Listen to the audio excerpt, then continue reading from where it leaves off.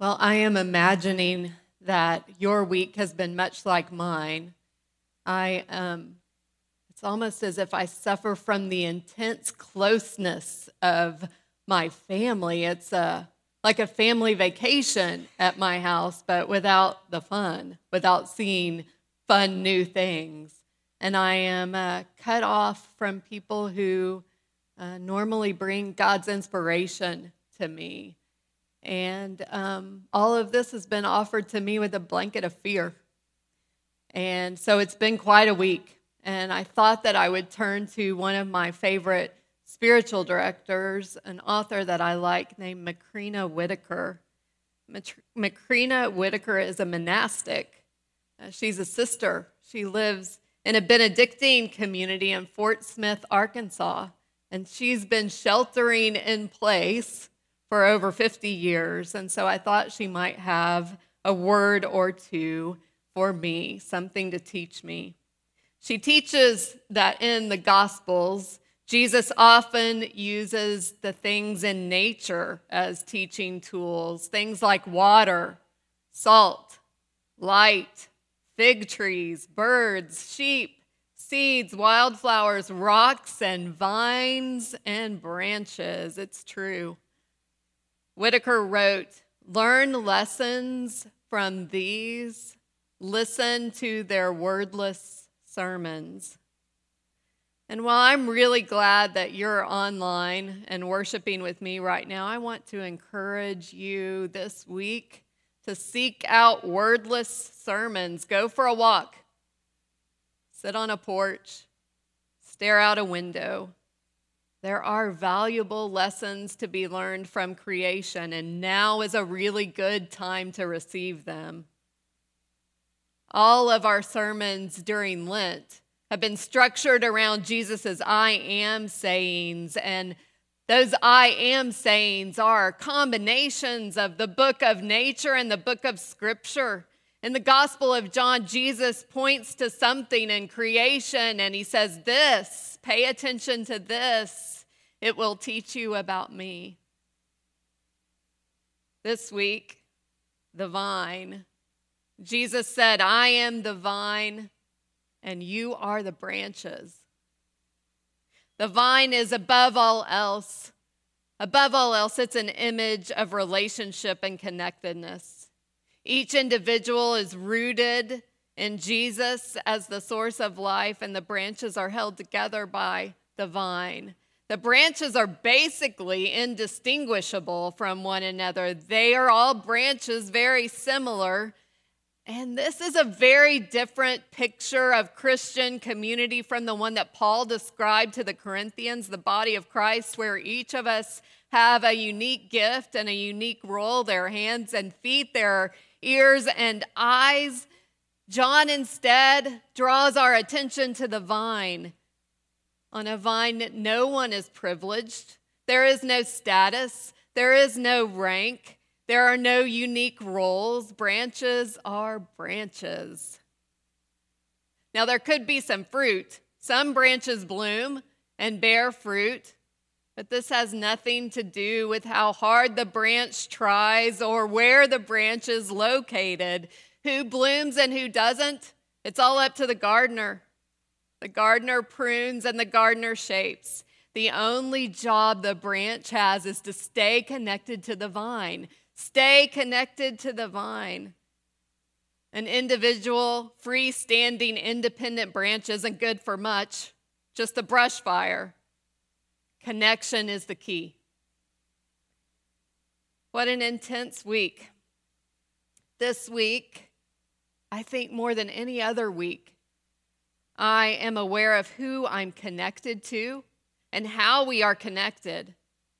In all my 50 years, this is the first time that I've mentally measured the distance between me and another person. Is it 3 feet? Is it 6 feet? Is it enough feet? My ears have perked up to people clearing their throats and sneezing out oak pollen, and my hands are cleaner than they've ever been. These are important things, don't get me wrong. All to keep me and you healthy because we are connected.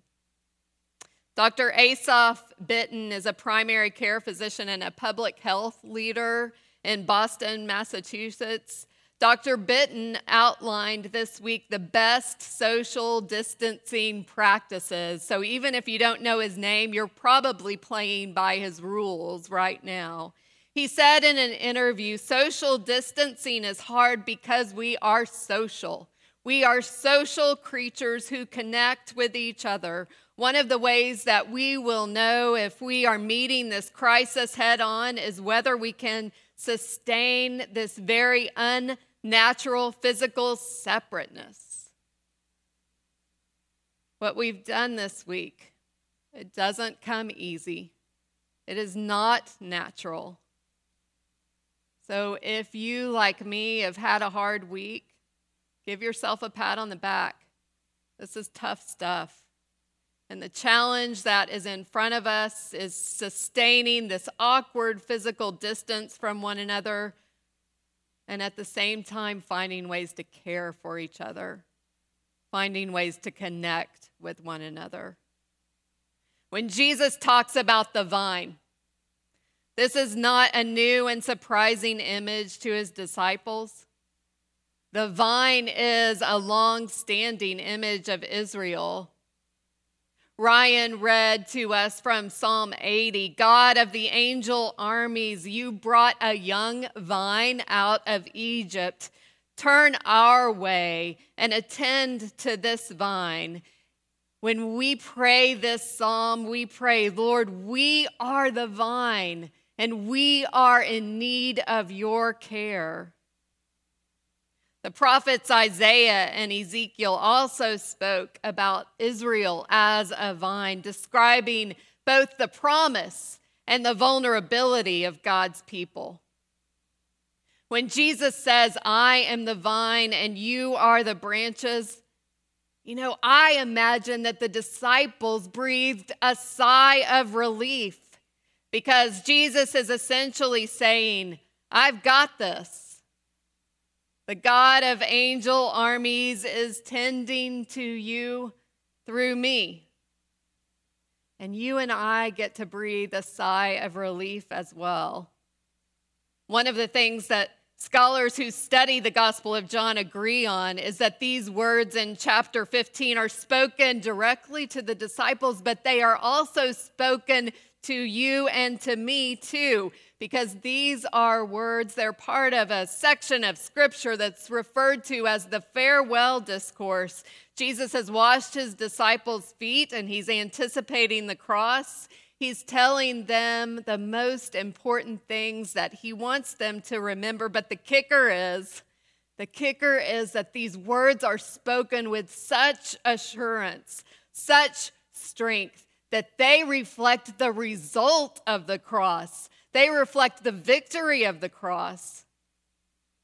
Through his sacrificial love, Jesus conquers sin and death, and it's this sacrificial love that is the vine. It's this sacrificial love that provides life. In the video that we watched earlier, pastor and author Brian Zahn said, he's betting on the simple idea that God is love. That in the first letter to John in the New Testament, twice John says God is love. And he believes our call is then to orient our lives toward this love. I agree. And I want you to hear very clearly this morning, the vine that we are to stay connected to is love. The vine is love. As the passage in chapter 15 of John progresses, John writes more and more about love. These words, as the Father has loved me, so I love you. Then he writes, remain in my love. And again, he says, remain in my love. And a third time, remain in my love. Love one another as I have loved you. Greater love has no one than this, to lay down one's life for one's friends.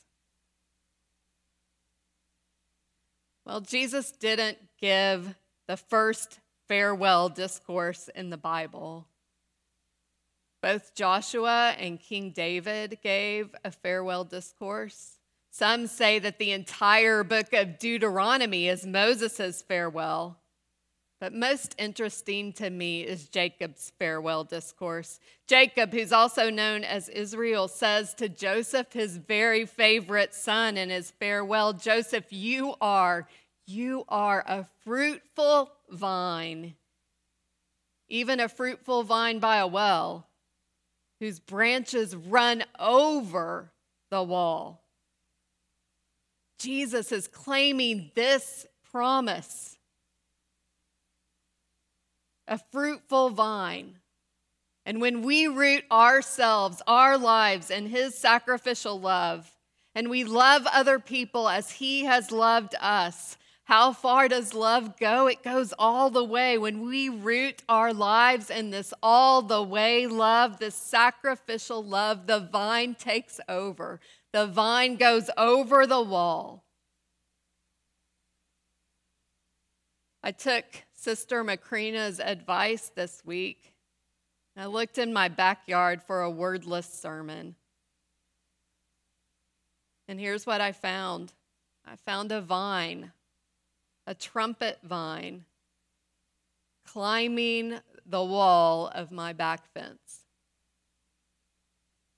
It can happen. This sacrificial love can take over. And this is the love that holds you and holds me securely.